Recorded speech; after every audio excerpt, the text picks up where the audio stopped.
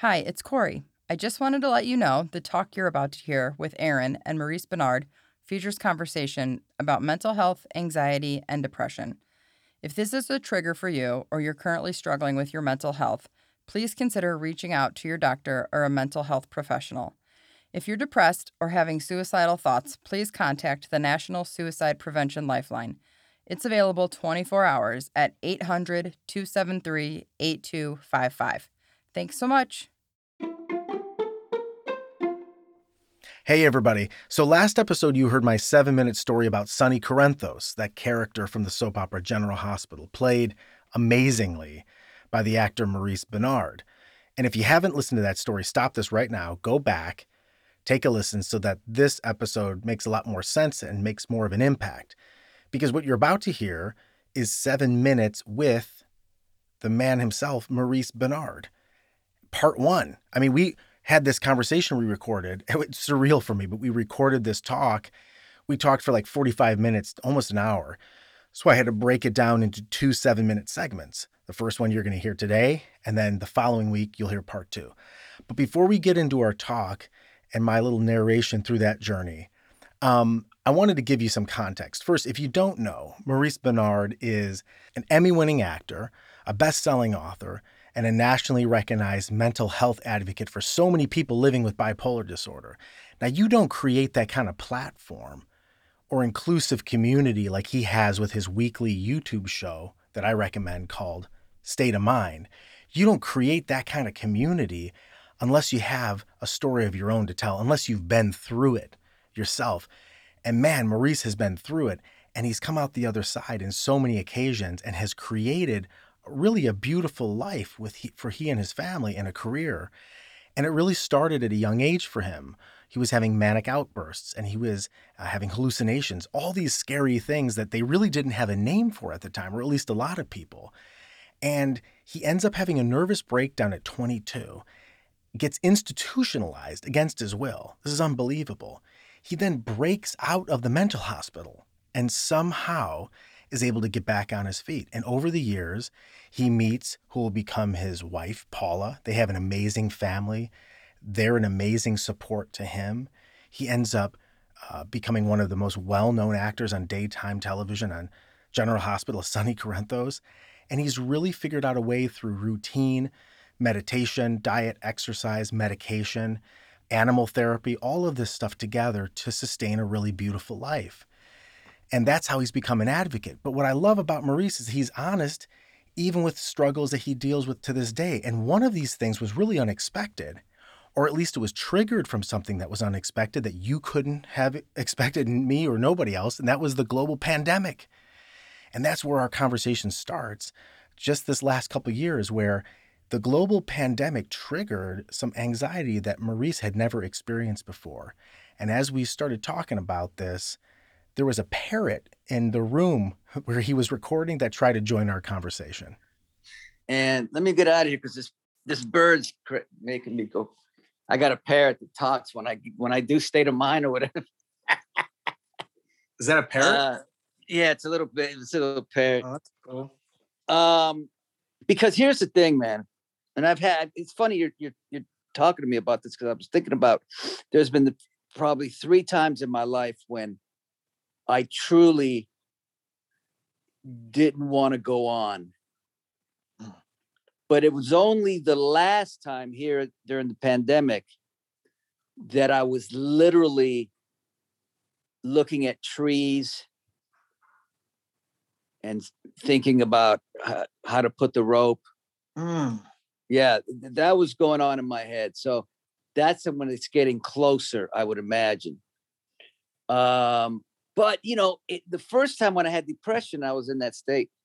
And I hate to say my own show, but it is your state of mind, because what changed me out of that in one day after 8 months of depression, there's one thing, and all of a sudden I'm better. I won this contest called the Most Watchable Man in America. Boom. I'm fine. So it's your mind. It's not what we all, I know it's inside here and it's painful and it's the head, the thoughts, but how can doing one thing go from being hell to heaven? I was Yeah. great, dancing. I win this thing. My dad's partying.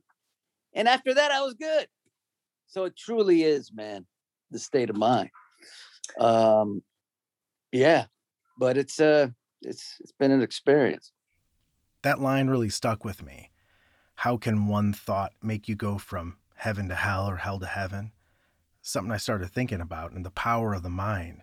And so I asked Maurice, despite some of the more recent struggles with this anxiety, how has he been able to sustain throughout all these years? Here's what I'll say too. This is a good interview. I like it. The reason I've been able to survive also because I don't do drugs or drink. And I'm going to interview somebody who I helped out about 20 years ago who's doing fantastic now. And I think he was doing heroin and he's bipolar. Man. There's no way I would have been able to do it. The reason I've been able to sustain is because I stayed on my medication for bipolar. So I've been on lithium for 28 years, man. And I haven't had a break. I had 3 breakdowns before that. Nothing since I've been on the medication. Yeah. You have to be diligent. You have to be consistent. And a lot of these medications do work. As the talk went on, I decided to ask Maurice if he felt that besides the negative aspects of his mental struggles, did he ever look at them as a potential superpower or something that benefited him? I tell people, you have to be proud of being bipolar, proud of being mentally ill. But it takes really feeling and believing that. Because truly, would I be who I am today? Would I be the actor I am? No. Although my son, which is, I can't understand it, is a phenomenal actor at 16, and he hasn't been through anything. So I'm like, damn. But I know for myself, especially early on, I would draw on all my, I would write on my script, tied down to a bed, escaping the hospital, everything that I've gone through, so many deaths that I've had to, people that I love have died. It all makes you better, man. But it's how you look at it, right? Because you can go the other way. You could go, this is too much. I got to start drinking. I got to do this. I got to do that. But if you think about it in terms of, I'm going to use this and somehow be better, change. Even now I'm going through, which is kind of personal, but just with my family, I think this last experience I'm just happy to be breathing, bro. I'm just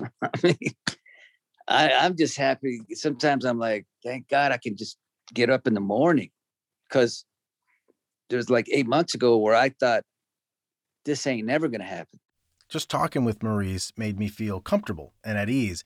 And so I decided to tell him about my struggles with anxiety and the therapy that I've been doing over the past year. And then that sparked a story from him that happened during the pandemic and some of his thoughts on therapy. Then I go sit down, lay down, and my wife comes in and she goes, they're shutting down General Hospital. And you're not going to go on your book tour. And I'm like, and I felt a rush in me, man. And after that, it was over.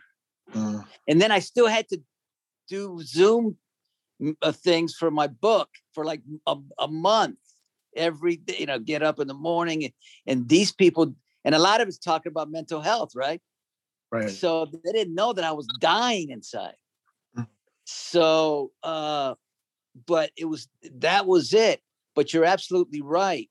Because that's something I have to admit I don't do, is therapy like I should. And I think now that we're talking about it, you need the therapy so you can figure out the trigger before it happens. Right? Absolutely. And I think that's a key. And I didn't do that. I was feeling great before all this COVID and, the book and this was happening. I was feeling great.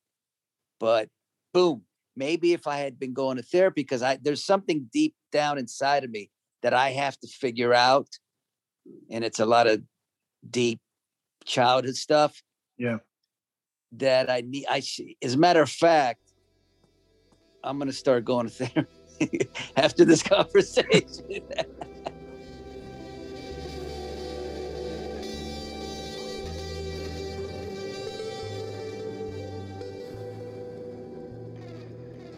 All right, that's the end of part 1. I can tell you this, for part 2, Maurice turns the tables on me and starts interviewing me about my anxiety and asking me some questions, which is pretty cool. And then we talk more about sports. We talk about his acting process. Really good finish to the conversation. So make sure and tune in next week for 7 Minutes with Maurice Benard, part 2. You're not going to want to miss it. Talk to you then. 7 Minute Stories is created and performed by Aaron Califato. Audio production by Ken Went. You can connect with Ken at media216.com. Original artwork by Pete Whitehead. See Pete's work at petewhitehead.com. Our creative consultant is Anthony Vorndren. Special thanks to our partners at Evergreen Podcasts. And lastly, I'm Corey Burse. Make sure and tune in next week for another story.